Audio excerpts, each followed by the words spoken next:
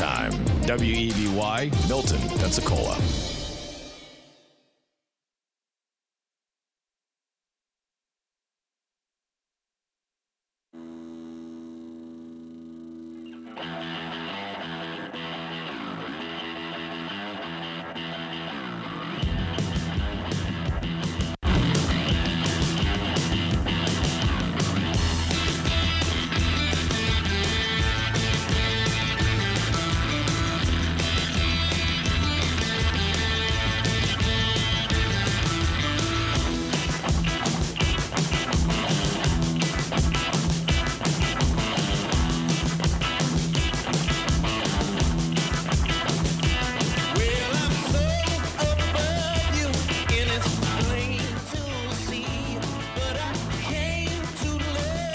Past week, and we have the men's Final Four beginning tonight. This is Sports Call. Welcome to Saturday, everybody. We made it, and it's awesome that we made it. Justin, I was waiting for you to chime in like you always do. We made it. It is Saturday. We have Ren next to us, and as always, it's Saturday. It's an Easter weekend, but not only that, it's a Final Four weekend. Typical that we'll have the Final Four be in the early days of April. It's no surprise there. But, hey, basketball's going on, and MLB baseball is back. Oh, my God. MLB baseball is back. But not only that. So everyone knows I'm a Rays fan. I never hide that. That's just deep-rooted inside me, and I'm never going to shy away from it. The Rays are sort of back to where they were last year, like in the last game, where they just could not hit the ball. It just disappeared, but pitching kept us in the ball game. That's exactly what we have seen so far in the first two games against the Miami Marlins. We won the first game 1-0 off a home run by Austin Meadows, and then Austin Meadows comes back yesterday and hits another home run, currently on pace to hit 162 home runs. Oh. Wow, which would be a record of all records. And then it wasn't even Austin Meadows. It was good old Joey Wendell hitting a 3-run home run to give the Rays the lead in the 9th inning with 1 out, and we end up winning 6-4. And I was actually at Seville last night at a concert. First concert I've been to in a very long time, thanks to COVID. Saw the Molly Ringwalds. The Molly Ringwalds are so stinking good. That's my mom's favorite. Justin saw a Molly Ringwalds concert with me one time. Dude, I love the Molly Ringwalds. I did not know they were in town. They were in town yesterday, and it felt so good to do these kinds of shows. And by the way, I haven't been vaccinated yet, but I'm getting my vaccine on Tuesday. I'm very excited for that. So it feels like normalcy is starting to come back. We're not there yet, but it's starting to get there. But I went and saw the Molly Ringwalds last night, and I took a moment to kind of step away because eventually it gets so loud. I took my buddy and I went to the bar to go grab some drinks in a separate bar in Seville, and the Rays game was on, and I'm watching it. Joey Wendell is up in the top of the 9th, and they're down by 2. 2 men on. He's at bat. He's 0 for 3 on the day. And I'm just sitting there like, he's due. He's due. I know it. He's going to come through with a big base hit. And then we get our beers, and we had to walk away to get back to the show. Like, not even a minute after I walk away, he hit the 3-run home run. So I missed it by that much. But still, I'm happy that it happened regardless, because then my team went on to win. So go Rays. They're 2-0 to start the year. Congrats with your team winning. I know my Reds, they lost in an 11-6 upset to the St. Louis Cardinals. St. Louis Cardinals. And that's my team. Luis Castillo, our ace, quote-unquote ace, Trevor Bauer being our ace last year, who he pitched pretty good last night with his Dodger debut. Yeah, 5. He got hammered there toward the end of his appearance, but he started on 5 straight hitless innings. But Trevor Bauer now with the Dodgers, Luis Castillo resuming his ace position that he once was 2 years ago. 10 runs, 8 of them earned, and that was only in, I believe, 3.2 innings of work. I think so. Let me check that again. 3.1 actually. And allowed 8 hits, 2 walks, and no strikeouts, and allowed a home run. No strikeouts for Luis Castillo, very rare, especially with the changeup that he usually produces during games. So my Reds off to a classic Cincinnati start. And that's one of those things where that's why it's 162 games. You can get swept in the first series, but then something will click and you turn it around. And that happened to the Rays a couple years ago. Horrible start to the year. Something clicked in the earlier part of the season. They started going on a win streak and we made it to the playoffs. It wasn't last year. Last year we were good from the get-go. This year the Rays are projected to win 85 games, and right now I'm like, I'm cautious with this because it's a long season. Anything can happen. You can start hot and then fall apart in just an instant. I'm going to hold off on saying that the Rays are like trending back to the World Series, but for right now, off to a good start. I want to make it known. I sort of hate the Dodgers, and I don't want them to be back in the World Series, but they're a damn good team. I kind of take this 10 games at a time. So let's think about it this way. The NFL, before going into now what will be a 17-game season, played 16 games. Yeah, we're going to definitely get into more of that later. It's going to be, they usually played 16 games a year. So I take this and divide 162 by 10. Well, you're going to have 16 point, I think like 0 something. But still, I take this 10 games at a time because I look at each of these games as a week work as I would in the NFL, basically. Because one game is such a small part of the year. It literally is it's so minimal. 10 games, though, that's basically a whole week in the NFL. That's going to be a huge part of your record. So I usually take this 10 games at a time. So really my whole opinion on the season right now still is developing. We still have probably 2 weeks before I can actually have any sort of opinion on what this season may actually be, because that's baseball. Simple as that. And so speaking of baseball, I do want to go ahead and dive into this. So the MLB decided to move the All-Star game from, I almost called it Turner Field. It's not called Turner Field. But it's there, and I think they already changed the name like 2 or 3 times now. But it was supposed to be played at Atlanta's new stadium, just north of Atlanta. Actually, I haven't been to the stadium, inside the stadium, but I've been to the Battery where the stadium is, and it's so nice. Like, there's a lot of cool things over there. One of my best friends lived like right next door to it, so we'd walk over there and hang out. Lots to do, and that's sort of what baseball parks are becoming known for now. Is more than just the baseball park itself. There's a ton of activities around it, and that's certainly the case for this place, the Battery. So it was supposed to take place over there. Well, then recently in Georgia, they changed voting law standards, and I have not read the entire bill. And it did pass, by the way. Yeah. I did not read the entire bill, so I can't sit here and tell you exactly what it's all about. But the way they are wording it is that the law is like Jim Crow era-esque, which, essentially was the time separate but equal, which really wasn't equal at all. I mean, historically, white people have had a whole lot more good things, while the black people got the shortest end of the stick possible. They're comparing this law to the law that used to be during the Jim Crow era, and so there's now a big push to remove businesses away from Georgia. And there's a ton of businesses in Atlanta alone, like Coca-Cola and Delta. Those are some of the biggest industries in the world, and they're based out of Atlanta. It's actually funny you mentioned Atlanta. My parents are in Atlanta right now, and so it's kind of curious to see how things actually go about with this, though, because that they moved the All-Star game, of course, with the MLB. Yeah, and we don't know where it's supposed to go. I know next year they're planning on it being at Dodger Stadium, and the All-Star game was supposed to take place at Dodger Stadium last year, but they didn't have the All-Star game. So then do you move it back to Dodger Stadium? I mean, you have plenty of time to figure this stuff out. We were literally day 2 in the season, and it was announced that the MLB All-Star Game is going to be moved. And the reason why this is also a big issue is that they fear that, going back to the Jim Crow era-esque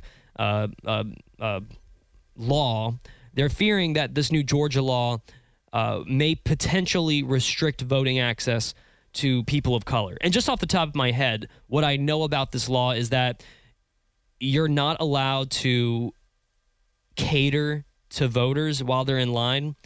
So you can't go and offer them food. You're not allowed to offer them drink other than water. Like, you can have water fountains. I believe you can have bins that have water bottles in there. You can go up and grab a water bottle and get back in line so you can vote. But there are certain restrictions that are taking place. I think in the whole grand scheme of it all, this law was not made for the specific purpose of being racist. Yep. It was meant to make the voting process a little bit more tight knit was the mindset in going into this. However, the fear is because of this, there are people of minority who already have a difficult time getting to the ballots. Now it's more difficult for them, is what is being stated. And so now they're saying that this is a racist law, and now whoever does business in Georgia needs to pull out. Otherwise, you're essentially supporting that voting law. It's ridiculous, really. I really do believe it's ridiculous.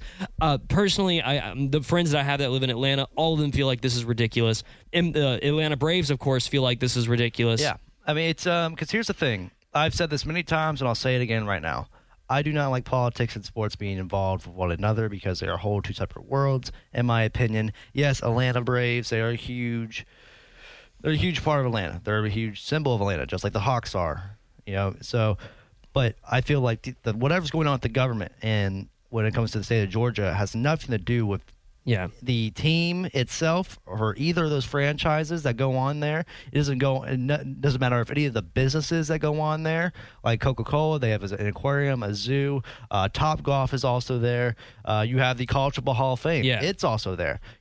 That's another reason why I'm really jealous my family's in Atlanta right now because they're getting to watch my nephew Eli play. He's playing at Perfect Game right now, which is like all AstroTurf fields, by the way. I'm just like, okay. Yeah, those are weird. Yeah. And they get so hot during the summer. They do. But I'm pretty sure it's nice weather up there. So that my parents are over there seeing my brother and nephew and niece and my sister-in-law, and watching them get to play. And then I was also kind of jealous I wanted to go to the College Football Hall of Fame. That's like it's really cool. It's a bucket list of Have mine. you been there? No, I haven't. Cool. It's a bucket list. There's like a 30-yard field with a field goal post, and you can kick field goals. That's what I heard. That's why I was looking into it yesterday. I was like, my first attempt, I shanked it right off the upright. Really? First attempt, I hit the second one, but the first attempt right off the upright. I would love to take Cooper you and there. Cooper would be in Hawk 7. It's fun. It's very interactive, and I've been both Hall of Fames. The original one was in South Bend, Indiana, and I've been to that one a couple of times. And the last time I went was like last year they were having it, and they were already like semi-moving stuff out. Yeah, was the last time I was there, and then I went the first year it was in Atlanta, and it was just really cool. I think I might take a trip to Atlanta this sometime this year, probably like around June or whatever. It's not hard. Around just my birthday. Hop in the car and go. Yeah, that's probably what I'll do. Just because like there's a lot to do there, So College Football Hall of Fame and Top Golf are like two things on my bucket list that I've always wanted to do. But anyways, going back to the whole voter laws.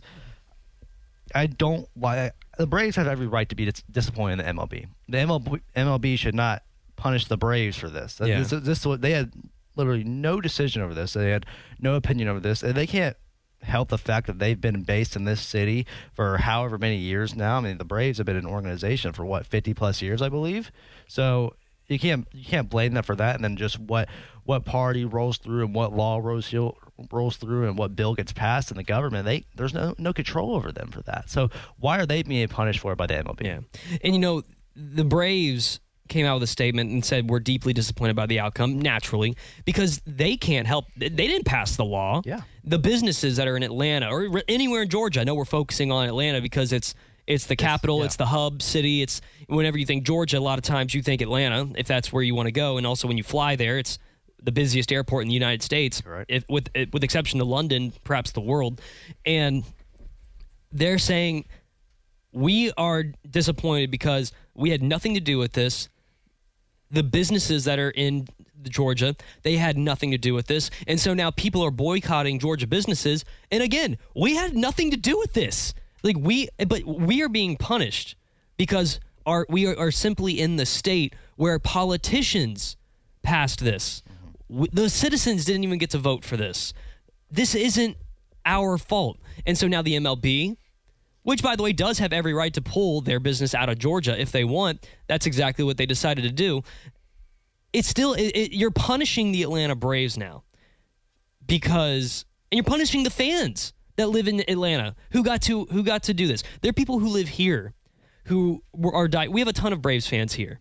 There are people that live here who are now being punished, who wanted to go see the All-Star game. This was their best chance at seeing the All-Star game. Justin Rayleigh's probably one of them. Our good friend Justin. Good friend Justin. He's a friend of the show, been on many times. Yeah, I mean, he's a huge Braves fan. I'm almost certain he probably had some sort of plan to try and go to this game. I think it's just one thing after another with this year and then 2020 with politics getting involved with sports, and I hate it. It's just because this isn't sports. This is not what sports are meant to be. the Braves had no control over this. The All-Star Game is something that is symbolized as a time to celebrate the great players that are going on right now in the MLB, and then also showcase their talents with the Home Run Derby. I mean, it's something that shouldn't be frowned upon and something that shouldn't be moved out for what's been. These contracts are signed, I believe, 5 to 6 years in advance, I think. I know the Reds, they had their All-Star Game in 2018, 2017, I believe it was.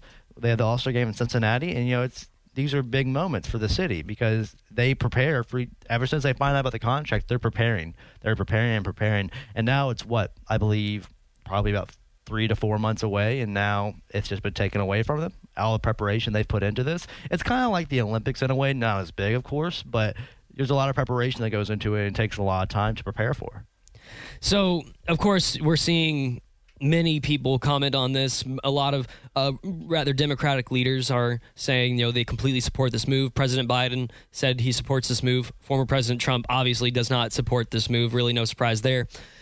Just kind of go ahead and put politics aside, although it's kind of hard at this time because this is a completely politics-driven topic.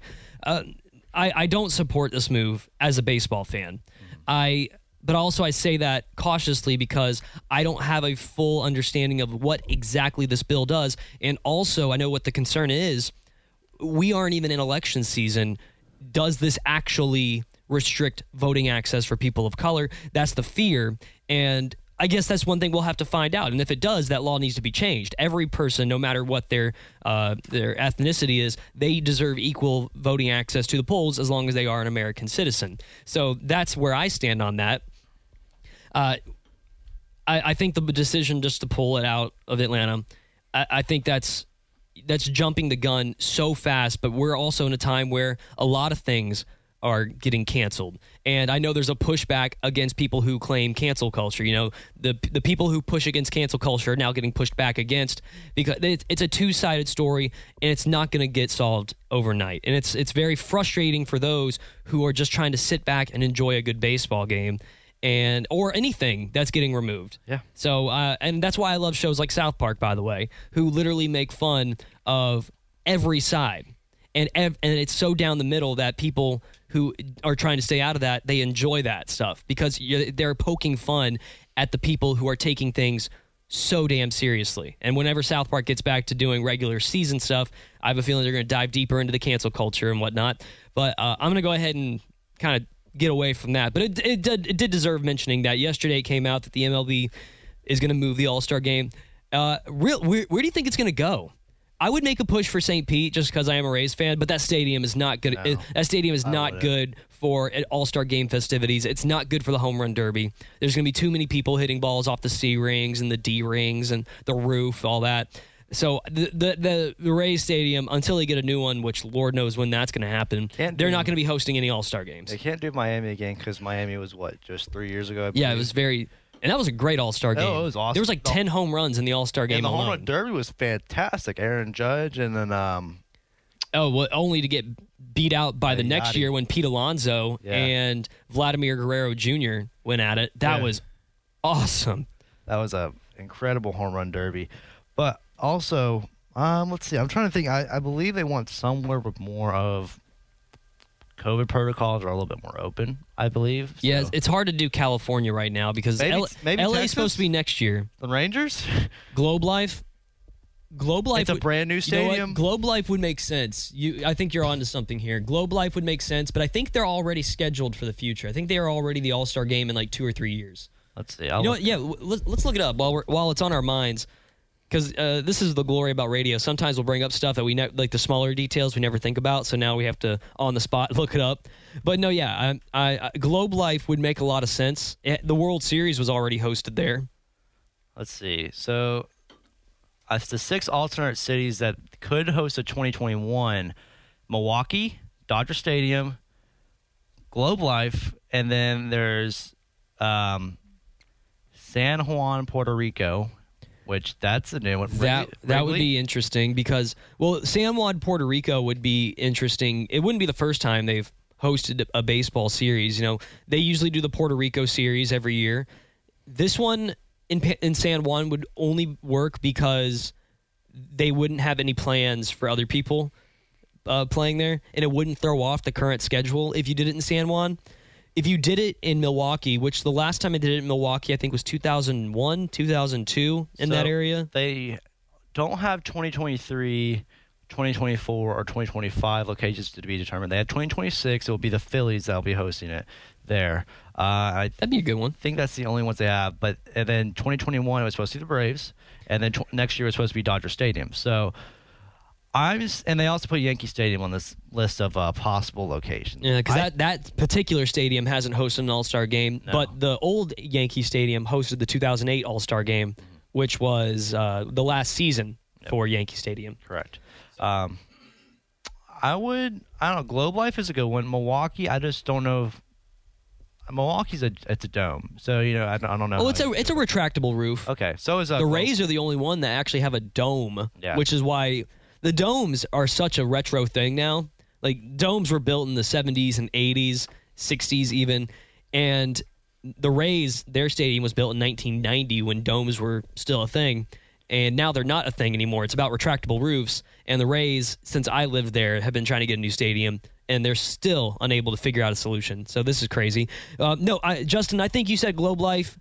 I think that's what makes most sense. Texas is the most loose when it comes to COVID laws. Actually, Texas and Florida are really the two that are the most loose. People are flocking to these states, by the way, in general, for just some kind of leniency to COVID. If they live in New York, get the heck out of New York and go to a place like Texas or Florida where you can actually relax and not have to be restricted. I will say this, though, about Texas. I mean, I'm not a Rangers fan by no means, but I will definitely be watching and just take a peek at their first and their home opener, just because they're going to have there's no limited capacity, and I want to see what this is going to look like for the first time in forever.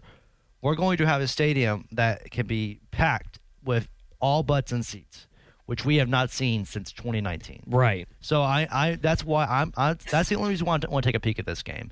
I also do want to mention that, as a server at a restaurant, and it's spring break right now, the tourist attraction and tourist restaurant that I work at, Michigan, Wisconsin, Arkansas, Kansas, Missouri, they're all on their spring breaks right now, and they're all coming here because there's openness. And they're not going to travel down to Miami because, a lot of them drive. So they're not going to drive, the extra 10, 12 hours. They're just going to drive the 16. And Miami also has their own issues right now with spring breakers. We saw that where the police had to come out and try and disperse people, which I don't know exactly what happened there either. There's a curfew now, isn't there? Yeah, it was like a curfew issue, but it's weird because South Florida always struggled with COVID more than anywhere else in the state. But I don't know. A lot of people are coming to Pensacola, the Panhandle, really, because it's easier to get to.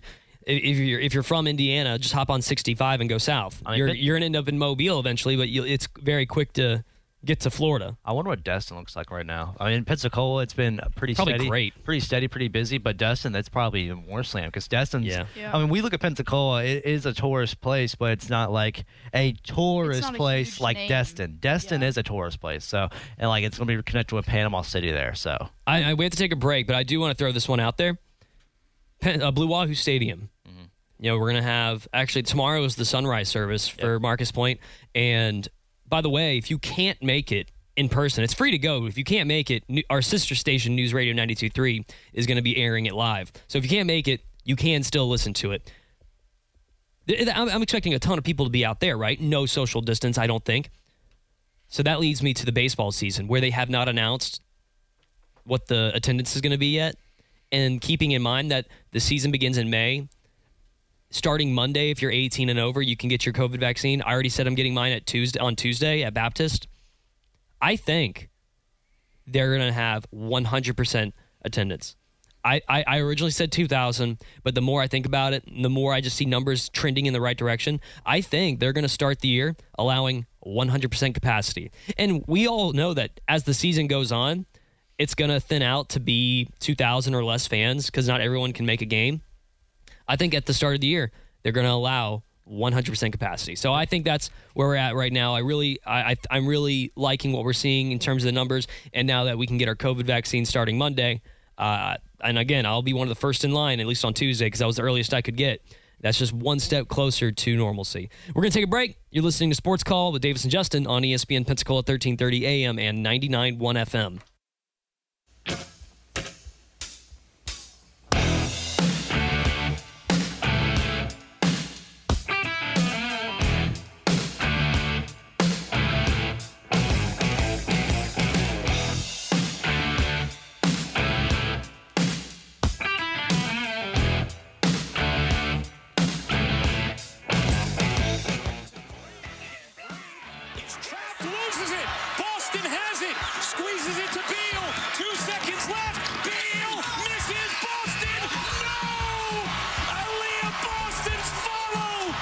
Oh my goodness. The South Carolina Stanford women's basketball game was unbelievable. The ending where South Carolina, they were down by 1.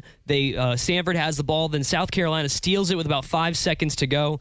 South Carolina rather drives to the basket, misses the layup. Follow-up barely gets out of Boston's hands. Boston last name. Barely gets out of Boston's hands. Buzzer goes off, hits off the back of the rim, pops out, and Stanford narrowly hangs on to move on to their first championship since 2010. Now, what about that Baylor UConn Elite Eight game? Or I think it was the Elite Eight game or Final Four game. I can't remember. Oh yeah, UConn Baylor, where Baylor was driving, and then and this all happened, mind you, on Sunday. So we didn't have an opportunity to talk about that. So we can certainly go back and talk about that. And because UConn ended up, it was close, but it got closer at the end. Like UConn tried to make a push, but UConn was upset by Arizona. And I want to talk about Arizona here in just a moment. But yeah, South Carolina loses to Stanford. Stanford is in. They're going to be playing Arizona. UConn gets to the Final Four because they block a shot by Baylor. But if you look at the replay, it was fouls everywhere. There were fouls everywhere, and they didn't call the foul. And it's funny because referees are so it all moves so fast. Yep. It moves so fast, so you have to. You have to somehow slow things down and accurately make the call. So sometimes it can just go either way. Clearly a foul, but in the speed, the moment when it's all happening, when everything is just happening at a moment's notice, what do you call? Foul or no foul? They opted not to call it a foul. Ultimately, Baylor loses the game. UConn moves on. And they take on Arizona yesterday in the Final Four, and Arizona basically had them from the get-go. And Arizona has every right to move forward because they had the teaser video with the Final Four teams, only they did not include Arizona. They left Arizona out of the Final Four video. How in the heck do you do that? Yep. Like, you can't do that. You leave out one of the 4 teams, clearly disrespecting Arizona by doing that, and they apologized, and they said, we did not intend to do that.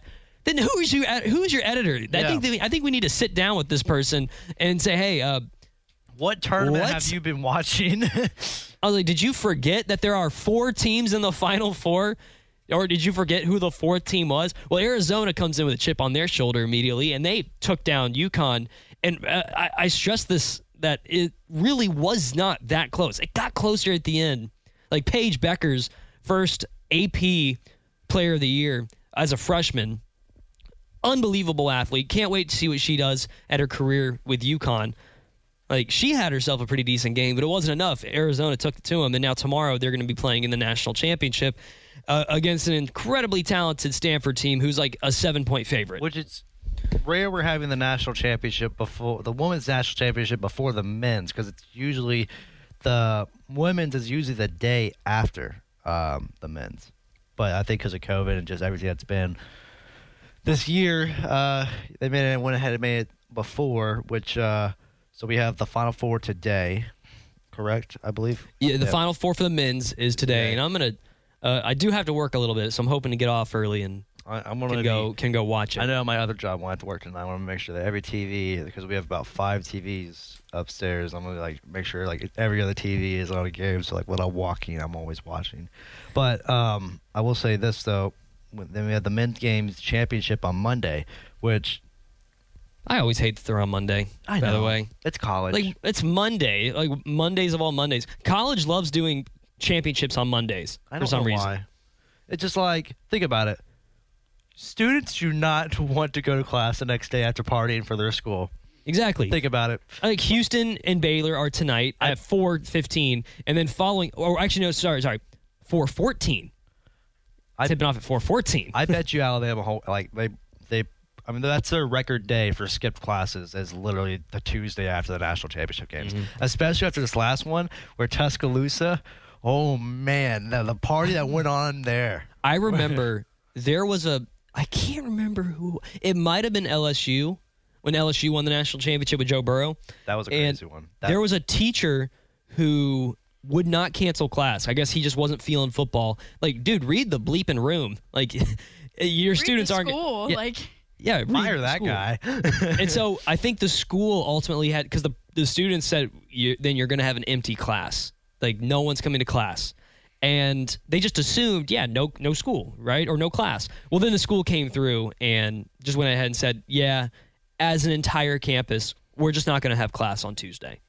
Or Monday. No Monday, Tuesday classes. As you shouldn't, because this is a big day. Like, no one realizes, like, the spotlight that college football is. Well, I mean, people realize it, but, like, some teachers don't. I don't know why, but, like, this is, like, especially at LSU, where it's like football is like heaven to them. Baseball is too. Like, their baseball right field. It's. I would love to attend a game there, but the football LSU. I mean, there's a reason why night games at Baton Rouge are probably a top 3 tough place to play in college football.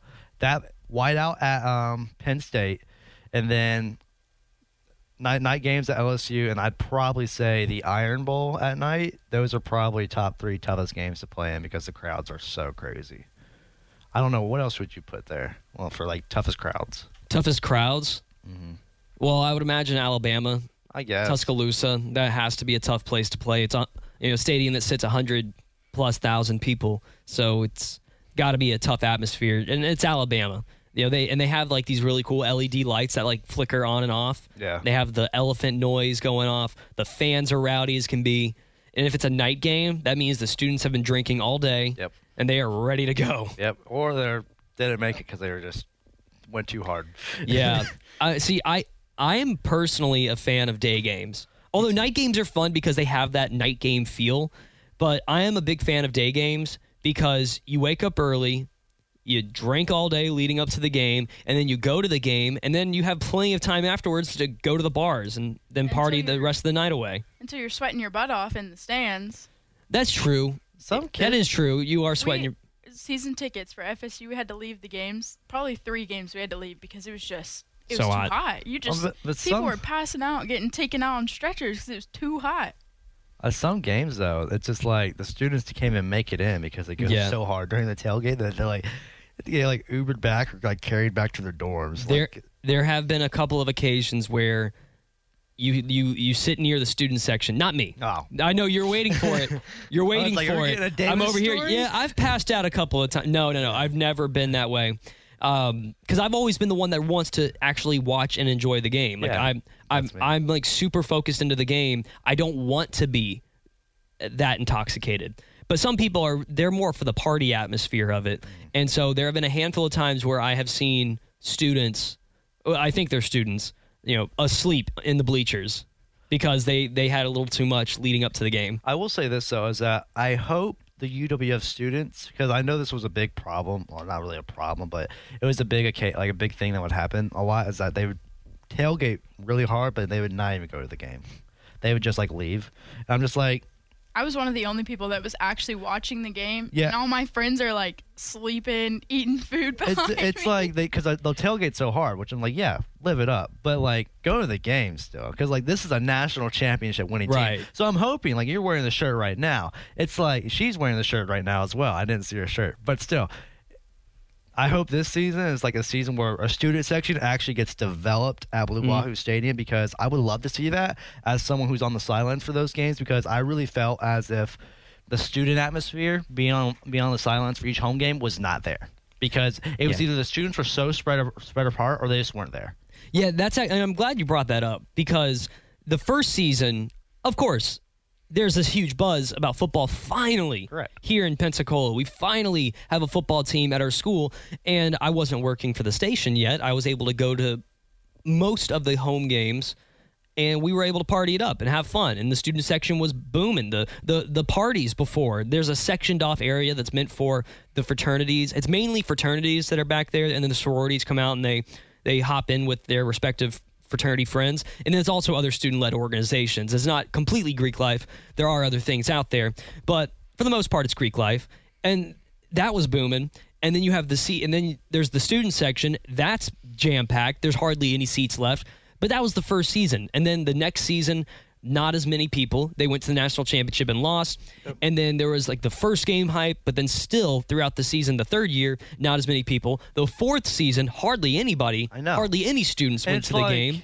Why? Like, come on. I will say though, where the student section is, and I don't know if it's the same as when you were a student, Davis, but like you can't tell me the student section's not in a weird place. I don't know where the student section is. So like because It's you like in the have corner, right? You have a football field on a baseball field, so it's Yeah. like very oddly shaped, but like you're offset to the football field. You're like probably 20 yards to the right of the end zone. Yeah, So you're in. you're like it's you're like not on the end zone. You're not on the side. You're just like off but to the corner. what Well, I've that's- noticed for the student section, it's not really defined what the student section is. But I think It's not really defined. they need to make it more defined. Everyone's sort of scattered. Where I always would put a student section is always either corner end zone of the, let's say you're how would I describe this? In Blue Wahoo Stadium, you're driving from left field to first base dugout. So I would say that's west. That's west. You're driving west. On Yeah, the you're field. right. That is yeah, west. So I would put them more around just to the left of the field goal post. If you're facing the field goal, you're putting them just to the left of the field goal post. Or I would put them in the left end zone, like right there on the 10-yard line. I would put them on the in those metal bleachers. I would make that a whole like quarter of that a student section. Because the thing is, I think that's visitors. That- well, the like thing, half that's the the thing. half the Half that bleachers, is like visitors. half the bleachers are visitors, but then it's not often you mix the visitors with the students. well, that's the thing. Is like that's why you put the students there, so like the visitors, they don't get so like the students like they put them down, like they talk, like they get over them. The bleachers actually, that's a decent point. I think the bleachers probably should be for the students. Yeah. Because it's sectioned off. It's its own area. So section that off for the students. There's plenty of other seating that parents could sit at, but the reason why it is the away section is because the away team is on that side of the field. Or put it on the party deck on the in the left field corner. I keep pointing at That it is like true. I'm there. That is true. That's the president's deck, I think. That's actually They- that's where the coaches all sit for other sports. They get invited up there. Yeah, that's like the where the top. university faculty and all that. That's like Yeah. their private section where they thought can that they have a little used- party. I thought they used the Hancock Bank section for that. That's actually a good question for our bosses, Dave and Mary, because they're season ticket holders and they get invited to this kind of stuff all the time. So that's a good question. 'Cause they're part of the the Irish Politicians Club of McGuire's. Yes, Yeah. I've gotten the luxury of having dinner back there one time. It's Son nice. of a gun. I've been It's back nice. We there. got a tour through there. I've gotten a tour Yeah. through there. My mom's eaten there before with Fred Levin too, actually. But so may he rest in peace. By the way, but If you look at FSU Stadium, like their student center or their student section backs up to right behind where the players stand, and that's what gets them so hype.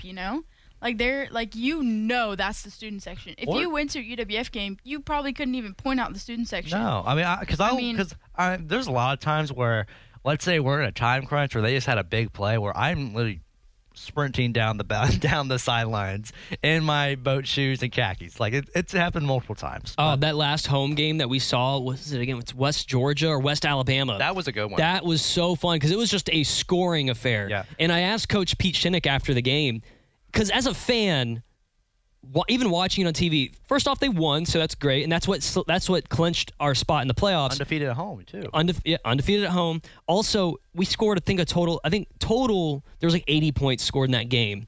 It was just a back and forth scoring affair, and it was kind of what we saw in the national championship, where we were just scoring at will.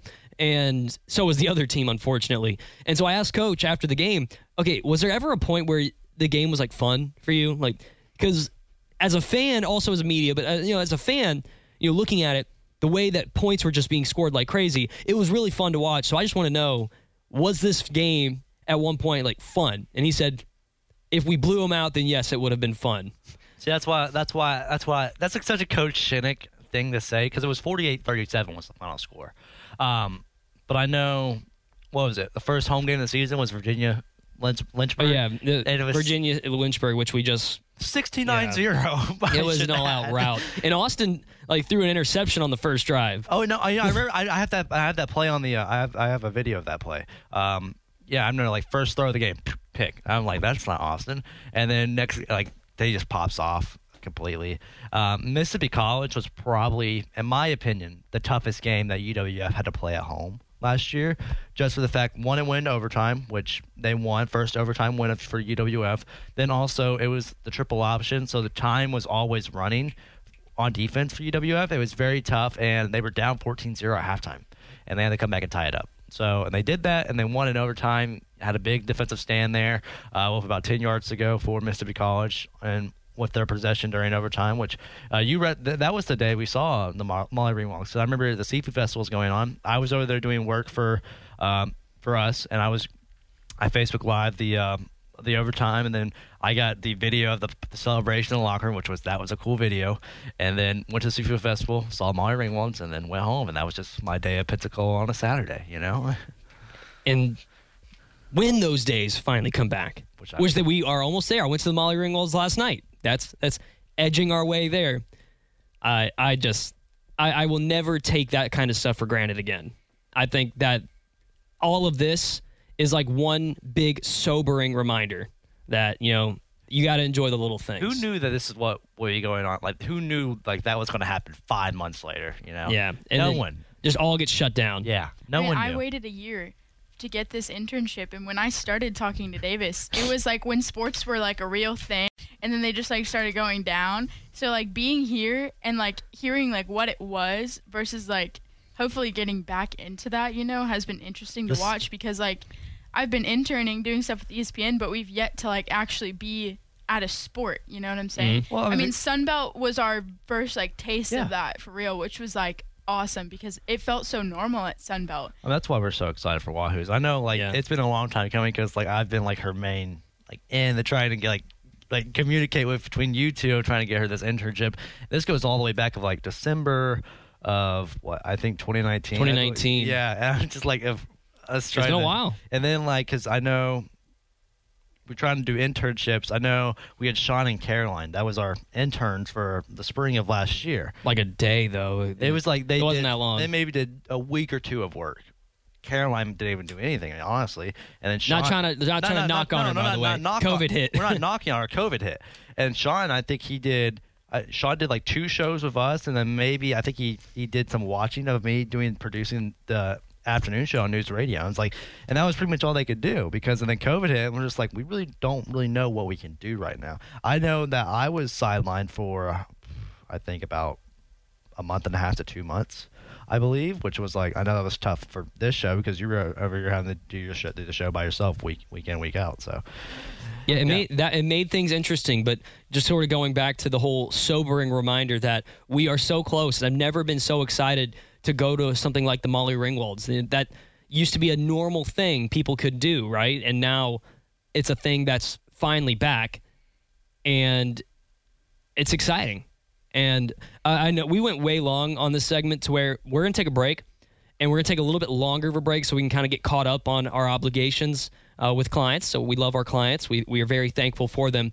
But we do want to try and take a quick time out. But certainly just sort of reflecting back on all the cool things that we've had an opportunity to be a part of. And now I'll look ahead at the things that are coming up. And that includes, of course, the Blue Wahoos. And we mentioned UWF football. Ren and I are in the mood. We have our UWF championship shirts on. We know how it is. It's another step closer to that sense of normalcy. So we're very excited when that happens. We are going to take a break a little bit longer this time so we can get caught up. This is Sports Call with Davis and Justin on ESPN Pensacola, 1330 AM and 99.1 FM.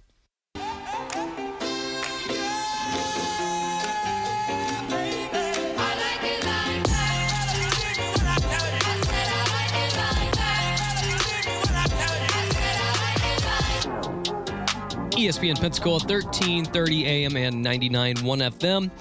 Whenever you hear that music, that means we're going to do 2 things. We're either going to like it, or we're going to really hate it. And that's when Justin is going to go over here and he's going to discuss something, bring up some kind of sports topic. I have no idea what he's about to say. And we're just going to show our either love or hate for that topic that he brings up. Justin, go. So we're going to start off with the April Madness of the Final Four, and let's start off with neither of the 1 seeds of Baylor and Gonzaga. They do not make the championship game. I hate it. Nope. I hate it. And we'll give our game day pick'ems at the end of the show. Mm-hmm. But I really hate that. I hate it as well. I know at least one of these teams will be making it. There's no reason why they don't. I know I'm surprised Houston is here. That's for sure. Because I didn't even expect them to make it out of the Sweet 16. And here they are now in the Final Four with a chance to go to the championship. So I am surprised about that, no doubt in my mind. Let's see. We can move it on to, let's say, college baseball, actually. So right now, the SEC has been the dominance of the college baseball world. Florida was looking pretty strong. I want to say this. Jack Letter is going to be the college baseball player of the year. Jack Letter, I don't know if you've kept up with him that much. I have not. His stats have been just off the charts. I know up until last night, because he did allow a run versus number 5 LSU, Vanderbilt being ranked number 1 once again. He had gone, I believe, 26 innings without. Oh, Jack Leiter. Leiter, yeah. Leiter, Yeah, okay. yeah, the son of Al Leiter. Yeah. Yeah. Oh, then yes, because he's going to be a top pick in the draft for sure. He's going to go first round. That pitching staff at Vanderbilt, hands down, just out of this world, awesome. Which his pitching style is not a formal pitching style, in my opinion. It's more of an athletic one. He reminds you of a shortstop like a high school shortstop that would come in and use and be your second day pitcher. Mm-hmm. But he's just so good. He's just so good. I mean, it's ridiculous the numbers that he's put up. And LSU was getting blown out 7-0 yesterday until they finally put up a run. I didn't get to catch the end of that game, but I know Vanderbilt, they're firing on all cylinders. They have Kumar Rocker still, and then they have Leiter as well, and it's just like this team is incredible. I mean, Vanderbilt, they're the number 1 team in the nation for a reason. Yep. They're certainly setting the pace for another trip to the championship. Just in general, this Vanderbilt team, right now, I have them slated to win the national championship just behind their pitching staff alone. Yes. Been talks in the NBA, Andre Drummond going to the LA Lakers. Now, I want to mention this. We've never seen Andre Drummond really play with a star like LeBron or AD, let alone at the same time. The best that he's ever played with is Blake Griffin. This is a really elongated question. I do want to say this. We're going to see a whole new version of Andre Drummond, in my opinion. And once LeBron and AD are back healthy... I was going to say, well, in terms of Drummond, I'm not going to say I hate it only because I think we're going to see the same Andre Drummond that's going to be effective for the Lakers. But the thing is, so here's my opinion, is just he puts up these stats for really bad teams when he doesn't have great players. But when you add him with LeBron and AD, 2 top 10 players in the league, we're about to see the Lakers, who have been playing very poorly lately. They're about to be coming back, and they're going to just take off with the playoffs after we get a healthy LeBron and AD. Yeah, I mean, that's just another weapon for them, you know? They have this opportunity to continue to grow. LeBron's out right now. Yeah, so is it. Dealing with an injury, so is AD. Yep. So once they're back and they're playing, with full force, I mean, I wouldn't even call it really a big 3 because there's just a number of talent on there. I mean, Alex Caruso, that guy is an off-the-bench warrior for sure. So this Lakers team is certainly primed to have some good success deep in the playoffs. And, the Brooklyn Nets, let's keep an eye on them too. I mean, they are literally... They're picking up as many superstars as they possibly can. Everyone wants the matchup of Brooklyn and LA right now. Everybody wants that matchup to happen. There's not a person out there who doesn't want it to happen. So seeing this, it's going to be pretty interesting to see how the Lakers bounce back from all these injuries. They lacked 3-ball. They lacked 3-ball last year as well. They don't have that. But their size is tremendous. That's why Portland could not compete with them, in my opinion, because their size was just not there. Now you add another guy who's big, with Andre Drummond, who just gets 15 to 20-plus rebounds a game. There's nothing you can really do about that. Every team needs a Dennis Rodman, right? Yeah. So it goes to Dennis Rodman, probably not going to score a lot of points, but this guy's going to get the ball. He's got boards. So Drummond gets just as many points as he does rebounds. Sometimes there's games where Rodman would literally just get rebounds and not put points on the board. I mean, that's just how well Rodman was. That's why he was the worm. But Drummond, he puts him up in both categories. All right, so we're about to head into hour 2 of the program. That means we're going to discuss pretty much only basketball from here on out. Also, we have the bombshell retirement announcement from Roy Williams. Let's dive into that next on ESPN Pensacola.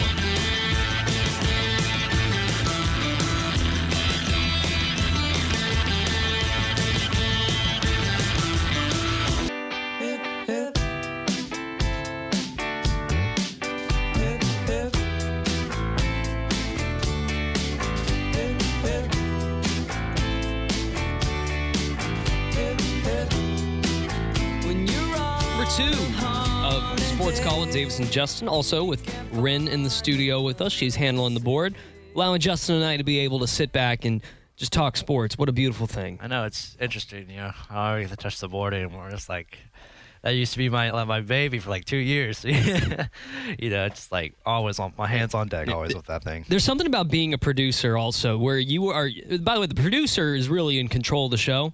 Because they're the ones that send you to commercial. They're the ones that set up the bumper music. They control your levels. And they also they also have to keep things sort of organized. Because a host, if you give a host the opportunity, which happens so frequently on this show, they'll just take off and keep talking until someone says, dude, you got to shut up. That's normally what the producer would have to do. They're the ones that are like, hey, wrap it up. We got to go. I know. I was always, because me being 18 when I was just a producer producing Bobby Rossi's show, and Bobby with his years and years of experience in radio and just what he's done on all sorts of levels, trying to make him plug up so much, it was like the most hardest thing in the world, because I'm just like, hey, we got to go commercial, because like I'm not even been doing it for like a year yet, and like Bobby's like, he's like this pro in my opinion. So it's like, it was always hard, but producers, you have to keep control of them, because you're the one that keeps the eye on the clock. You're the one who keeps the eye on the commercials. You're the one that keeps the eye on basically the format of the show, to make sure that you're hitting top of hour IDs and hitting your commercials on time, to leave time for your other segments to actually go through properly. Yeah, it's I remember one time I work with Andrew McKay on News Radio 92.3. I'm his producer for his show, along with I do other segments, including sports segments. And when I first started, he basically said it real simple. Like, I just want you to produce me. Like, produce me. Tell me what to do, and we'll do it. And so I finally started doing that, and he's pushing back immediately. And I'm like, oh, come on, you just told me to do this. But no, it's all in good fun. And we have been working with each other for almost 4 years now, so we have sort of that camaraderie going on. And it's good. I will say this is like one of the hardest things for that format of radio is phone call interviews, and I learned that the hard way with Bobby, because especially if you had a long-winded guest on, is if he asked a question, because the segments are 5 minutes long max, really. Because then you have to hit traffic, then you also have to hit your commercials. So pretty much you're looking at 5 to 6 minutes of time there, and phone calls are like the hardest thing in the world. Oh yeah. So it's a pain. I remember though, we only did phone calls I think twice on that show. We did a phone call interview with, I don't remember the guy's name, and then also we did on NAS the day that the shooting happened at base. We had so many callers calling that day. So it was. I remember before the show started, I was like, Bobby's just like, we're just going to like let Pensacola open up and just hear their voice. I was like, I'm completely down for that. Yeah. Because I know you guys were the ones on Andrew's show were breaking down what was trying to go on, and then we were the ones getting the reactions of it, like from the actual city itself. Yeah, in the afternoon, that's sort of the difference between morning drive and afternoon drive. Sometimes the callers are a little bit more active when they're on their way home rather than in the morning, and they really just more want to listen and they want to hear what they need to know, and then on the way home they'll offer their take after they spent the whole day thinking about it, because they're still waking up. And that's why I kind of like having Big Moose over there at Cat Country, because like Big Moose and just the interactive guy that he is with people, like there's a reason why he's the MC for the Ice Flyers, because he's just an interactive guy who makes things so much fun. Never forget my first phone call. Yeah, please call your teacher, Professor Kennedy. That was a funny one. Hello, Professor Kennedy. Yeah. He was like, what is happening? But yeah, phone calls on news radio were a different type of animal compared to here, because here it's just like, we just let you go. And, and then, but on there it's like, we have time. It's a little bit more tight. Yeah. Like, get your opinion, give your take, try to keep it under a minute if possible, and then we just sort of go on from there. But it's certainly, it's really all of our shows. And like this show, 623-1330, you want to hop in, offer your take on what's going on in the world of sports, by all means. Or if you just want to bring up any random topic, we can talk about that too. And I remember there was a lady who called in who didn't like Bobby's opinion, because Bobby does, in my opinion, it is neutral radio, but he does a little bit lean to the right sometimes. Yeah. We're fine. Fox News affiliate. Yeah, we are. And I will say this, like the lady, she was not happy about it. So she comes in, and her and Bobby just going back and forth. And then she said said a swear word. I was like, all right, well, that's the last time we hear this lady's voice on this station. And I think I know who you're talking about, too. Yeah, it was the one time that happened, too, that with a phone caller, actually. But, yeah, it was interesting, you know, and Bobby loved it. Bobby loves those type of conversations and those type of debates because Bobby's not afraid to back down. Well, think of shows like the Paul Feinbaum show. Yeah. You know, Paul Feinbaum's show was famous for having these angry, just ranty kind of callers come on. And I feel that we haven't heard those as much lately on Paul Feinbaum's show, but that's sort of it's a completely like caller-based show. Paul Feinbaum has pretty much based the show into the callers are the ones that make the content. He doesn't really he pretty much controls it to where he has these people call in and then this person call in and it just kind of just like throws them into a pin together. It's just like, all right, you guys bicker. You know, that's basically what it's been. Paul Feinbaum, you know, still great knowledge on the game, but you know, he is getting older and older. I feel like the show is not what it used to be when it first started, which was like the Legend SEC show.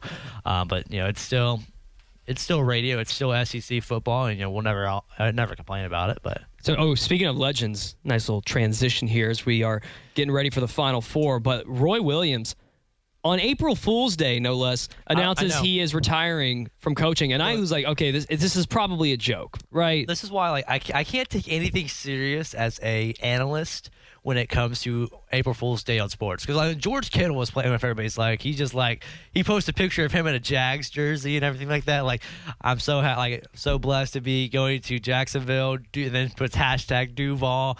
I'm just like, this is an April Fool's joke. I know it. And then it's just like, I don't know if it was an April Fool's joke or not, but I know Duke's Instagram posted that they will be building a new basketball gym outside of Cameron Indoor. They're going to be tearing down Cameron Indoor, which I'm like, that's got to be a joke, right?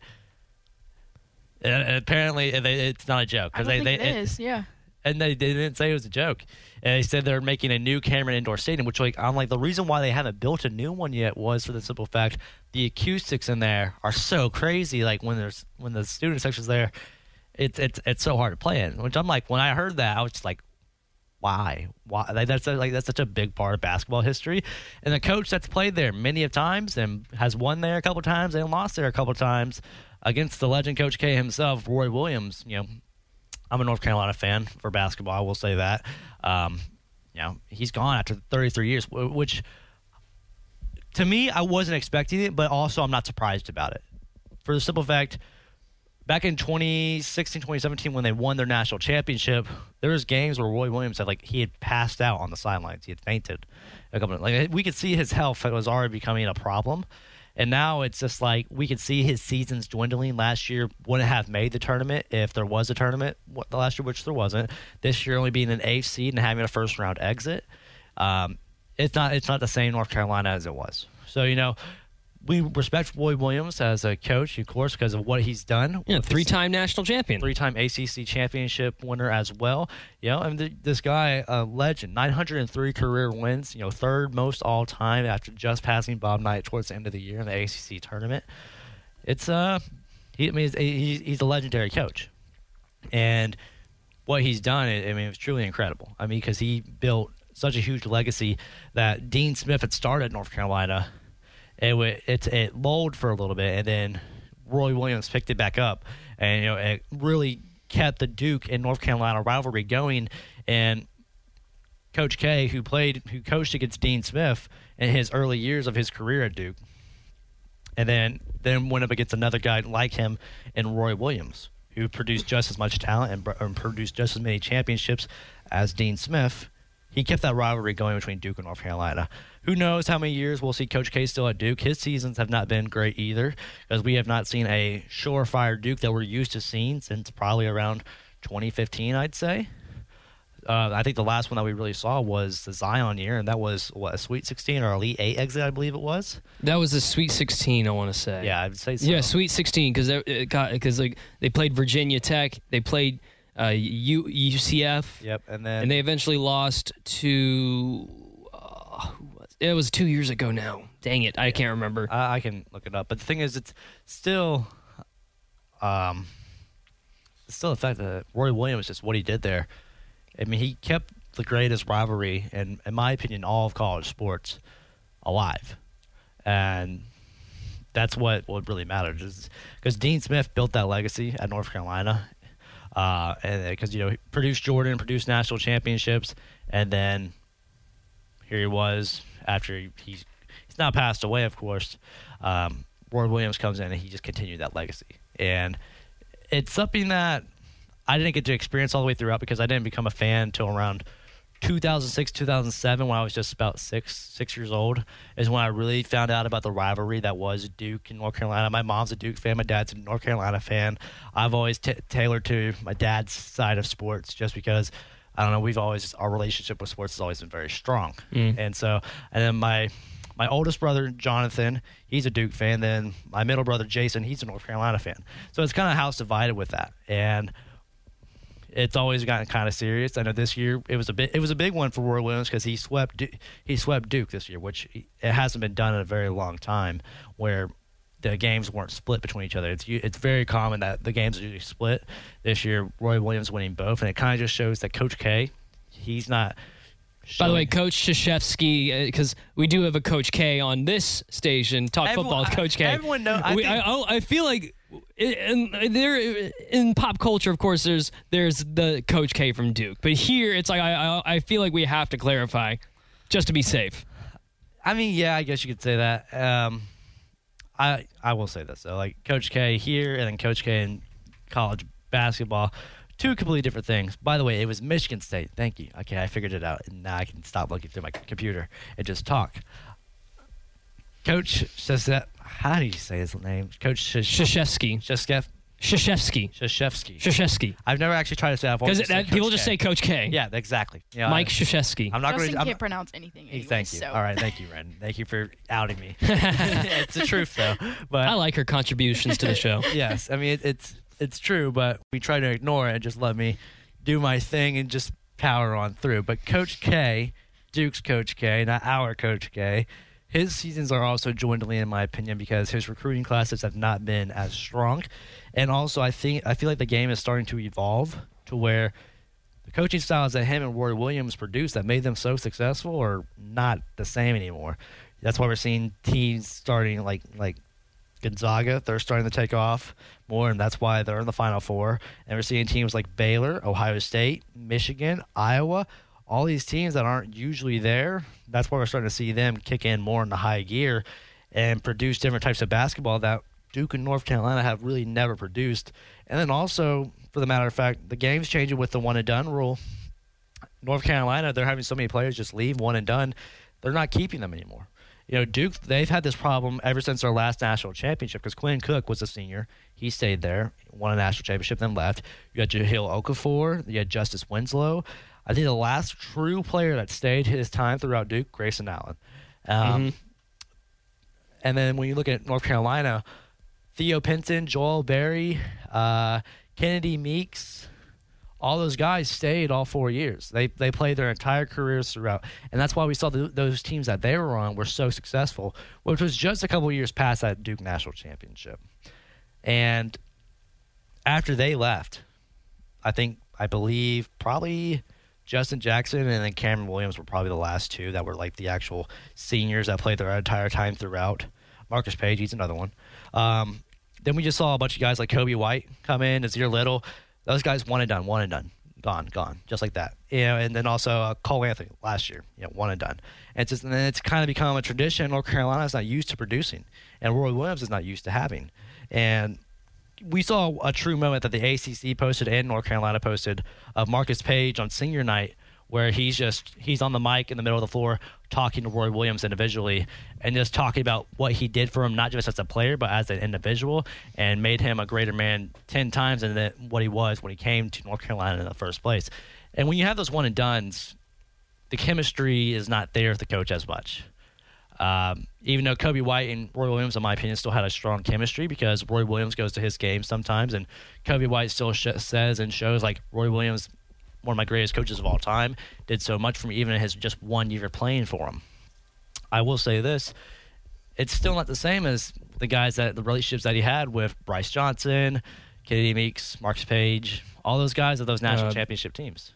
So was May? Luke May. Luke May. 5 years. 5 years played. Yeah, Luke there. May was there forever. And then it was earlier this week was it last week that was like the 2 to 3 year anniversary of what when Luke May hit that.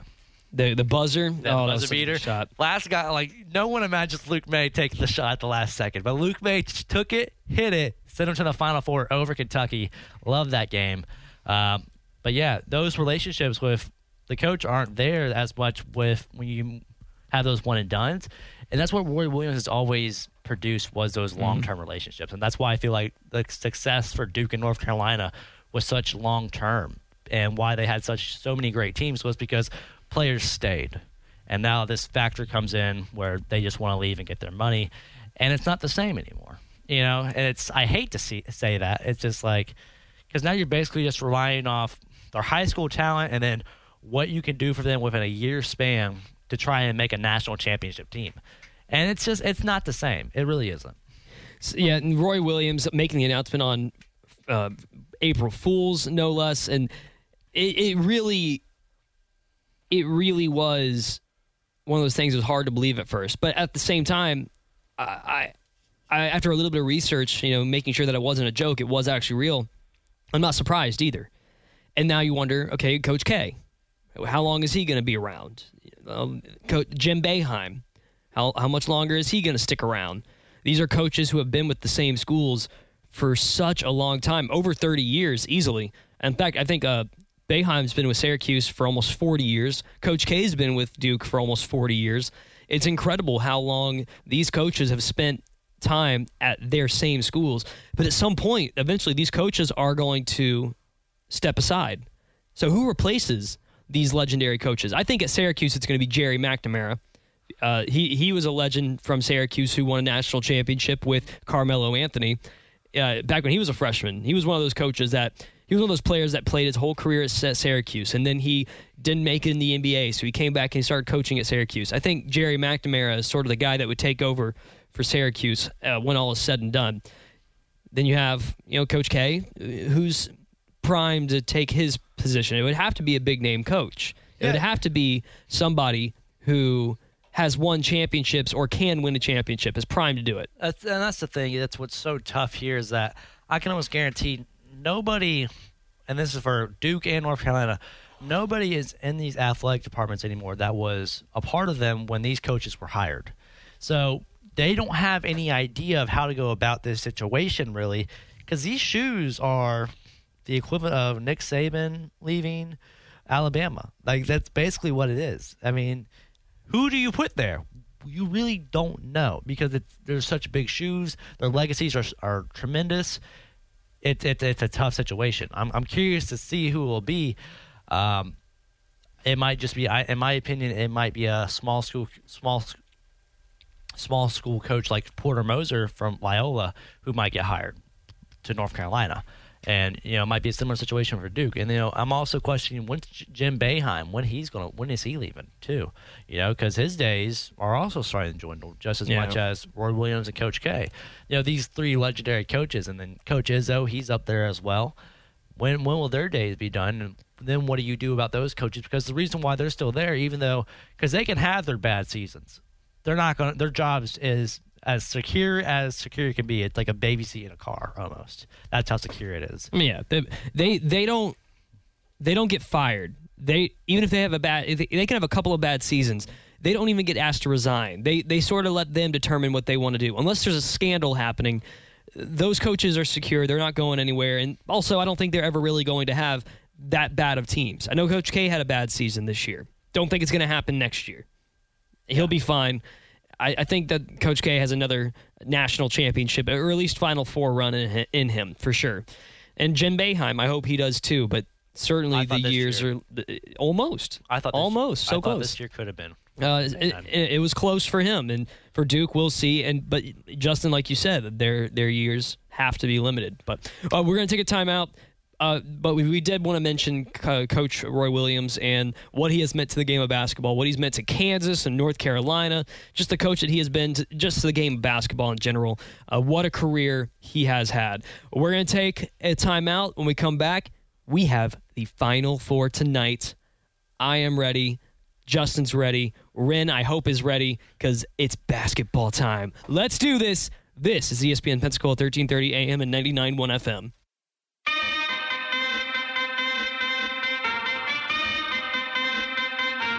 Turn it up.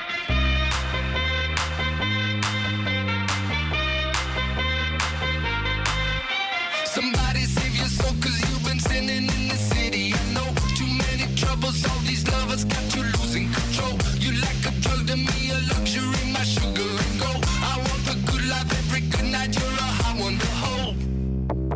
'Cause you don't even know, I can make your hands clap. Said I can make your hands clap. Somebody save your ESPN soul, Pensacola, 1330 AM and 99.1 FM. The Final Four is today, and it gets underway with Houston and Baylor tipping off at 4:14, specifically 4:14. That's when it'll be on CBS. And then following that game, you have UCLA and Gonzaga. We'll start with game one, though, Houston and Baylor. So Baylor is a phenomenal team. They are the number one seeded team. They're not the number one overall seeded, but they're a number one seeded team. They have a 26-2 record, and yet throughout the season, it seemed like they barely got any attention. But also, look at the team they're playing. Houston, they went 28-3. They're a 2 seed, and I barely heard anything about them throughout the entire season. And now they're facing off against each other. One of these teams is going to go to the national championship. Baylor hasn't been to the championship. I don't think they've ever won a championship. Houston has never won a championship, but yet they are the old school team that used to be Phi Slamma Jamma, which I watched that documentary the other day. It's a really good documentary. I think this Final Four in general, we are going to be treated to something real special. Well, the thing is I think the only team in the Final Four that has a national championship is the team that's the lowest seed in UCLA. Yeah, UCLA is an 11 seed. They had to do the first 4 game against Michigan State, which went to overtime. They fought and clawed their way all the way to the Final Four. They are the 5th 11 seed to ever make it to the Final Four. No 11 seed has ever made it to the championship game, by the way. So 0-5 or 0-4 so far in appearances. I think the previous teams include George Mason, VCU, which also played in the first 4. It sounds like Loyola. Who is the other 11 seed? That I think Syracuse. Yeah, no, Syracuse a couple years ago. A couple of years ago. I think they lost to either Villanova or Michigan. Was it that one? It might have been Michigan they lost to. That's a good flashback. Maybe we can look that up. But UCLA, it's hard to look at them as a Cinderella because they are also the winningest team in the tournament. They have 11 national championships. No other team has 11 national championships in college basketball. UCLA does, and they're back in the Final Four as an 11 seed taking on the team that, in my opinion, is the best basketball team in the country. That's Gonzaga. They have been the most consistent team throughout the entire tournament. The way that they are able to just, with ease, score against you, UCLA from the very get-go does have their hands full. This Baylor-Houston game, I look at these two teams as complete equals. We should be treated to a really good basketball game. UCLA, I think, has just enough dog in the fight where they're going to keep it close. But I'm already telling you, I have Gonzaga winning this one. I think Gonzaga is going to move on to the national title. And we have to give our championship predictions before the end of the show. Yeah, I want UCLA to win because I just love a good history moment and an upset. But Gonzaga's been due for it the entire time. I mean, by the way, Joy was LSU, George Mason, VCU, Loyola, and I believe that's all of them. It was there. The UCLA is the 5th team. Yep. To make it. That's all of them. I think Syracuse was probably a 10 seed or something like that when they made it to the Final Four. No, I think they went to the Elite 8. I think that's what it was. Oh, okay. Yeah. They went to the Elite 8 last week. Yeah. So it wasn't the first time that Jim Boeheim's been in that position, but still, I want UCLA to win just because I love good history moments. Do I think they're going to win? No. It's Gonzaga, and this team's just been nothing but unstoppable. UCLA has gotten their lucky moments in. They've They've hit their shots. They've made moments happen. They had to go to overtime with Alabama, and a great clutch shot that was. But they're no team that Gonzaga is, that's for sure. I don't care who the blue blood is here. I don't care who has the national championships. This is this season. It does not matter what your history is. That's what makes March. You know, I wanted Alabama to win. I kind of didn't want them to because the last team to win a basketball and football championship in the same year was Florida. When Florida had great sports in general during that time in the mid 2000s. But I don't know. I just wanted Alabama to do it. I wanted them to move on because when you have UCLA and Alabama, UCLA historically is a phenomenal basketball program. They're a blue blood. They are the definition of a blue blood school. They just haven't really played to that standard in the last 10 years. Well, now they make it to the championship or the Final Four at least. They're a game away from the championship. So now you look at it this way. As an 11 seed, do you count this as a Cinderella run for UCLA? Or are Cinderellas reserved only for schools like Loyola or VCU? No, I don't think so. Because the thing is, I always hate this, is that when people base a season and a run off the history of a program, which I'm like, these kids weren't even alive when this team won its national championships. So it has nothing to do with them. Let them be them. Don't let the school's history make them who they are. Let them represent who they are. So this is a Cinderella team. I don't care that they're a blue blood. Yeah, they've been here before, but these kids haven't. So that's what the whole difference of this story is. Mm-hmm. They are the Cinderella here. It doesn't matter what the school has done in the past. It matters what their season has been this year. You know, it's like Kentucky made it to the championship game as an 8 seed, back in 2014, 2015? Yeah. And I had a hard time looking at Kentucky as a Cinderella because they won the championship 2 years prior to that. They had been to the championship a handful of times before, and Coach Calipari, a great basketball coach, and Kentucky actually had started that season as the number 1 team in the nation. They started the year the number 1 team in the nation, but they got off to a really bad start, and then they got into a groove, and then they went into a great run, and it led them to go all the way to the championship game. They did lose to UConn, which UConn was a 7 seed. They're the only 7 seed to ever win a championship. I couldn't consider UConn a Cinderella run because historically they're a great basketball school. So it's hard to call these teams, Cinderellas when historically they aren't. They actually still recruit really good players. They just don't always put it all together and win championships. But why should the history of the school represent these players now? Because that's exactly what it is. These are tradition-rich schools. UCLA, John Wooden, right? They won 11 titles just under that guy alone. They went 10 years in a row winning only championships, and then you have to follow up that legacy from there. And UCLA has been back to the national championship since then. I think the most recent one they went to was 2006 when they lost to Florida, and they had some awesome players on that team, like Kevin Love and Russell Westbrook was on that team. Us as Florida fans, though, must thank UCLA, though, because they kept our record alive of being still the only school to win the football and basketball national championship in the same year. So thank you, UCLA. Which they took down Alabama last week. Yep. And you do want a good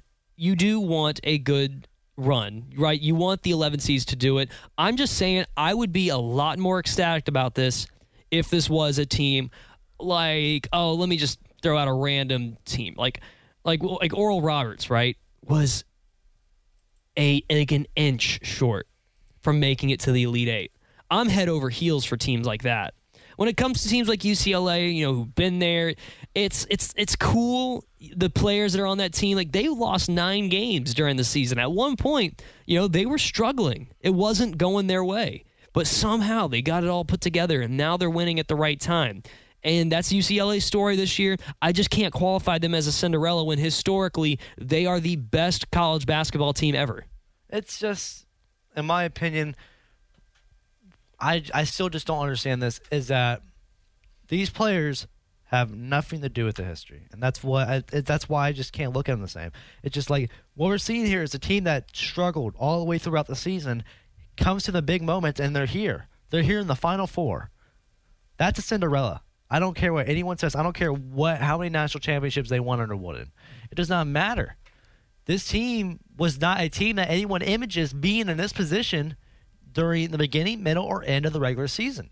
And that's why they're a Cinderella, because they've made it to the big ball. All right? Doesn't matter what their history is. This is based off this season only. Not last year, not the year before, and not the 100 years prior to that. It's based off this season, and that's what makes them a Cinderella. I know the history of the Blue Bloods. Yeah, it's there. But the thing is, what I view as a Cinderella is not the Blue Bloods and not the history. What I view as a Cinderella is that you were the underdog. You were the team that no one had any idea you'd be here. No one had any sort of thought or image. You were just a team that was like, you're going to lose in the round of 64 or 32. And you're here in the Final Four, and that's why you're a Cinderella. And you know what? I watched this documentary now at least once a year, especially during March Madness, but Survive and Advance. Yeah. That's the run of NC State going to the national championship, winning it all on the buzzer beater. Indiana State actually, when Larry Bird was there, that would have been I would consider that a Cinderella run, because actually at the time they were the best team in all of college basketball at the time. But it's Indiana State. It's such a small name school, but they had Larry Bird. Teams like North Carolina State, who don't have that tradition-rich basketball, and they had won a national championship in the 70s. And so they were sort of trying to get back to that. And they just weren't a great team. They had 10 losses. Like teams that have 10 losses aren't supposed to win championships. And NC State, as a 6th seed, a team that really was not looked at all to win it all, they end up doing it. To me, that's a really good Cinderella story. Yeah. And UCLA, where they do have that tradition, they do have the history behind it. And you're right. Those players weren't a part of that. They weren't even born when that stuff was going on. So they have nothing really to do with it other than they play for UCLA. And those players managed to put it all together and managed to make a run. But I still cannot call it a Cinderella story. Cinderella is supposed to be the one that wasn't even supposed to be at the ball, right? No one knew who this person were, but people know the name UCLA. They know the name UCLA, but the thing is they only know it for what they were back in the 70s and 80s. They don't know them for now. But the 11 titles will always stick with you. Here's the thing. I want to put this in the image. You image Cinderella, because what is Cinderella? She was the daughter of, I believe, I don't really know the story that well, but I know. What the hell? What the hell? Really? What? You're over here trying to tell me what Cinderella's about, and then you're like, I really don't know the story. I don't know what her dad was to the stepmom. I don't know any of that. But the thing is, I know that Cinder was for the reason because it was a furnace, I believe, that she lived in, and she was always covered in ashes. She was raggedy. That's basically what she was treated like garbage. Basically what I'm imaging. Yeah. That's the image I'm trying to put out. She was raggedy, covered in ashes, dirty as can be, and she did not have a great image, right? When you looked at her, it's like, it's not pretty, it's not good, it's not a good look. That's UCLA's regular season. And then they want to go to the big ball. They're here at the big dance. Yeah. And here they are showing out here in the Final Four. That's Cinderella covered in it. Beautiful. There's my imagery, and I know I don't know the story of Cinderella that well. I didn't really care for princesses growing up and all that. But the thing is, it's still true. That's my image. Is Cinderella is the reason why she was named Cinderella was because she was, basically a maid who was always covered in dirt and ashes, and because she always worked in the basement. How do you know the cinder part, but you don't know the I don't what know. Cinderella is? I don't know. That's like the weirdest part to know. Yeah, but it's a significant part that you see my imagery. Yeah. Is that her name was based off because just how dirty she always was, and then she gets to the big dance and she's dressed as this beautiful princess, and now it's just like the big dance here at UCLA. During the regular season, not pretty, not good, raggedy as can be. Get to the big dance, and they are just showing out. Everyone's attention is on them. Yeah, and you know what? I know where you're coming from. I think I know. And you know what? Well played. I still completely disagree with the terminology Cinderella applied to teams that historically are great, like UCLA, but you can't apply it to Gonzaga. Gonzaga isn't a Cinderella by any means. They've actually been a really good team for 20 years since Mark Few took over. He's led Gonzaga to the tournament every single year. You certainly can't call that. I'm not. Gonzaga. I'm not either. But with that, I do want Gonzaga to win. They've never won a championship. Mark Few is such a good coach. Gonzaga was nothing until Few took over. It's like over at UConn, Gino Auriemma. And when he arrived, UConn had one winning season when he arrived. And then next thing you know, he turned them to the powerhouse that they are today. Gonzaga is a school where they don't really have anything else to be too proud of when it comes to sports. And then Mark Few arrives, which actually he played at Oregon, started his career at Gonzaga, and stayed there. He started his career in the 80s at Gonzaga and stayed there, been a head coach since 1999. He has completely turned the program around and turned them into a recognizable name. And now also the really good players actually want to go to Gonzaga. They're not trying to go to Duke or North Carolina. I mean, a lot of them still are, but a lot of those really good players are going to Gonzaga. And that team has culminated into what could possibly be the next great blue blood. Well, you've seen the facilities there. I mean, the facilities are mind-boggling. Yeah. But Gonzaga, they've been a powerhouse for many years.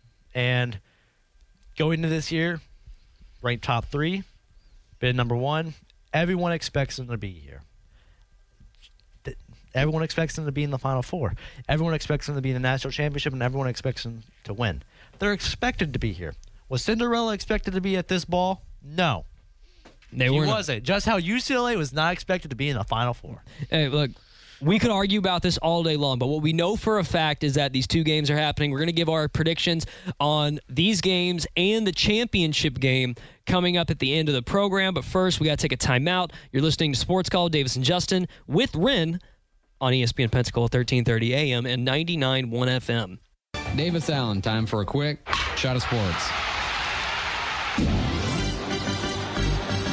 Yes. Me out to the ball game. Take me out to the crowd. Buy me some peanuts and Cracker Jacks.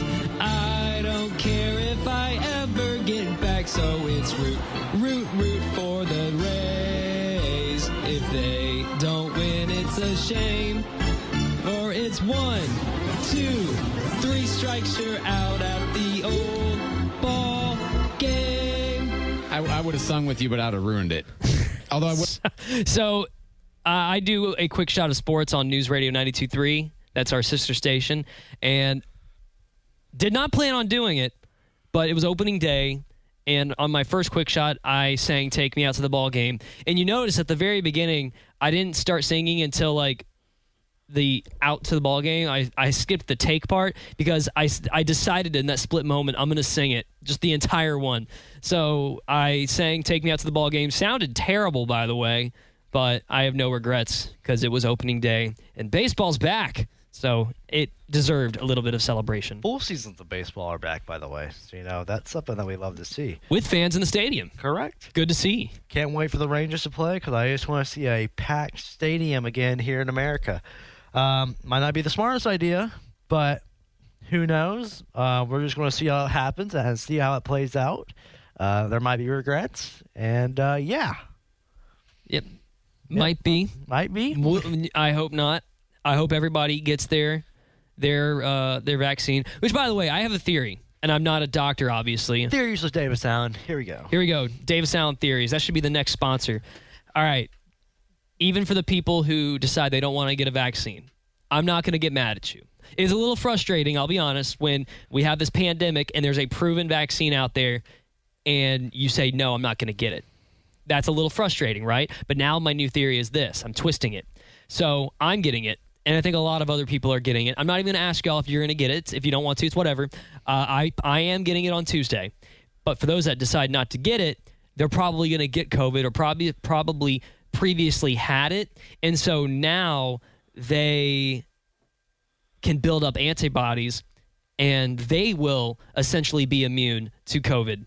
So now, even if they decide not to get the vaccine, they'll have antibodies. And then a lot of us are going to have the vaccine and we're not going to be spreading COVID. So it's not going to get passed on to other people. So I think that's my theory. We're going to be just fine when it comes to having the COVID or having the vaccine or not having the vaccine. Eventually, we're going to be in a position where it's almost like herd immunity. but people are vaccinated. And for those that aren't vaccinated, they'll develop some antibodies and they'll be good to go. So there you go. That's my twist on it. I'm not going to get frustrated by people that decide not to get vaccinated because I think most people are. So there you go. That's my theory. Well, okay, so your theory is, I want to hear the exact theory once again. Basically, most people are going to get the vaccine, and for those that don't get it, they're going to be fine because those that are vaccinated aren't going to pass it on. And if you are not vaccinated, you still get COVID, and ultimately you should be okay, especially if you're a healthy human being. Then even if you get it, you're going to have minimal symptoms, and then you're going to have antibodies, and then you're not going to pass it on, and you're not going to get sick from there. Correct. So eventually it'll all play out. Yeah, eventually I think it'll be that small group of people that don't get vaccinated or vaccinated, they're going to build up herd immunity quicker. It's kind of like... That's where I'm at. It's kind of like... so basically there's people, the ones who are very heavy mask wearers, the ones who make sure they have their mask on everywhere they go. They follow protocols everywhere they go. And...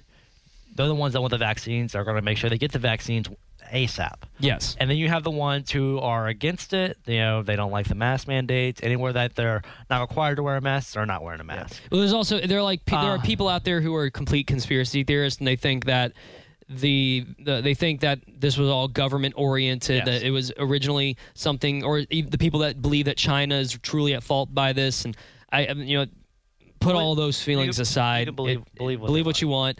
And those people are also the most frustrated when it comes to their freedoms getting pulled away, and they don't want to get the vaccine because they believe that the vaccine is going to put some kind of chip inside of you. Now they can track you. Okay, first off, get off the internet. Yeah. For the love of God, go find a hobby, please. Go for a walk. The facts are there. Well, let's just say that the facts are there. I will say this though: the ones that so those ones that any time they don't have to wear a mask, they're not wearing a mask. They're probably not going to get the vaccine. Well, basically, in a way, everyone's going to be happy, in my opinion, because the ones that are, who are the most fearful, they're going to get their vaccines. The ones who aren't scared and are living their normal life as much as they possibly can, they're not going to get it. So in a way, the reason why these are so fearful are the ones that are enforcing these mandates and enforcing the ones that wear the mask. They're the reasons why we have the mask mandates, because they're so scared. So I wouldn't say scared. They're just, doing life, safe. I guess you're being cautious, which I'm not going to knock on them for that. So if they have their vaccines, then they don't have to wear their mask anymore. And then the ones who don't want to wear a mask, eventually they won't have to wear a mask, because everyone that had to wear a mask and was enforcing those mask mandates, they had the vaccines. So in a way, it's all just going to work its way through. That was a really long term, and I think some people might still be lost on what I just said, because I'm kind of still lost on what I just said there. But anyways, in a way, I was kind of backing up your theory. It's all going to work its way through, in my opinion. Yeah, I think ultimately things are going to be just fine. We're so close to normalcy, and we're going to be back to watching baseball games, football games. And I mentioned it before because the Blue Wahoos aren't playing until May, which, by the way, big announcement coming out here in the next couple of days. It's really nothing new. Just to get ahead of it, the announcement is that the Blue Wahoos and ESPN Pensacola have partnered for another season, and we're going to be doing it. And you'll see a picture of Chris Garagiola and I in there. It was fun. I got to call some high school baseball games, by the way, last weekend. That was a lot of fun with Chris.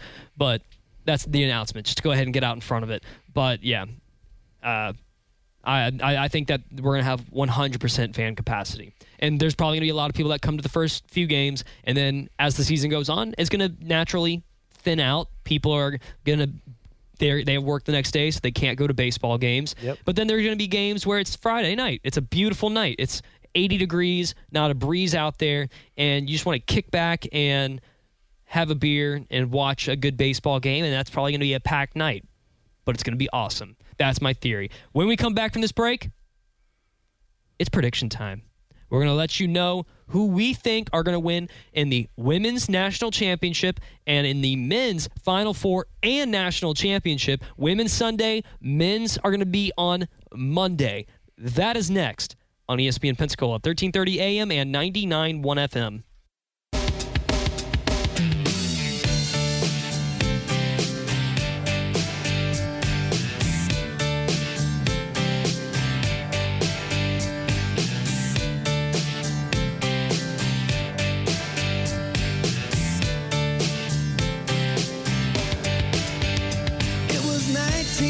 in Pensacola, 1330 AM and 99.1 FM. We have 1 minute to get this done, Justin and Ren. So let's start. First off, Sunday, we have the national championship between Arizona and Stanford for the women's college basketball national championship. Arizona-Stanford, 5 o'clock tip-off on ESPN. Who do you have? Give me Zona, man. They knocked off UConn. They got to win it all now. Stanford. I'm going to go Arizona. They have a chip on their shoulder. They were left out of the Final Four video. Come on, NCAA. How do you keep dropping the ball when it comes to women's sports, by the way? It's so bad. This is ridiculous. It's so bad. And then you leave out Arizona. That just gives them every reason to have their shining moment. So let's go. I'm going for Zona. Let's go there. All right, so tonight we have 2 basketball games. First, we have Houston and Baylor. That's going to be a 4:14 tip-off on CBS. Baylor, a 5-point favorite. Who do you have? Give me Baylor, and I also kind of bummed because we could have done One Shining Moment as a bumper music song. We could have. We dropped the ball there. Shut up. We dropped the ball not as much as the NCAA, though. Yep. We are doing good there. All right, I like Houston. Give me Houston. Phi Slamma Jamma is back. I already said I like Gonzaga. Give me Gonzaga. All right, that means Gonzaga and Houston. Who do we have? Gonzaga. Or I would have Gonzaga and Houston. You would have Gonzaga's just going to win it all either way. Gonzaga's winning it all. All right, Justin and I are on our way to the driving range to go hit some golf balls. In the meantime, do exactly what you want to do. It's Saturday, and we'll see you next week. Justin and Ren will handle the show. I'll be swimming into some manatees. Peace.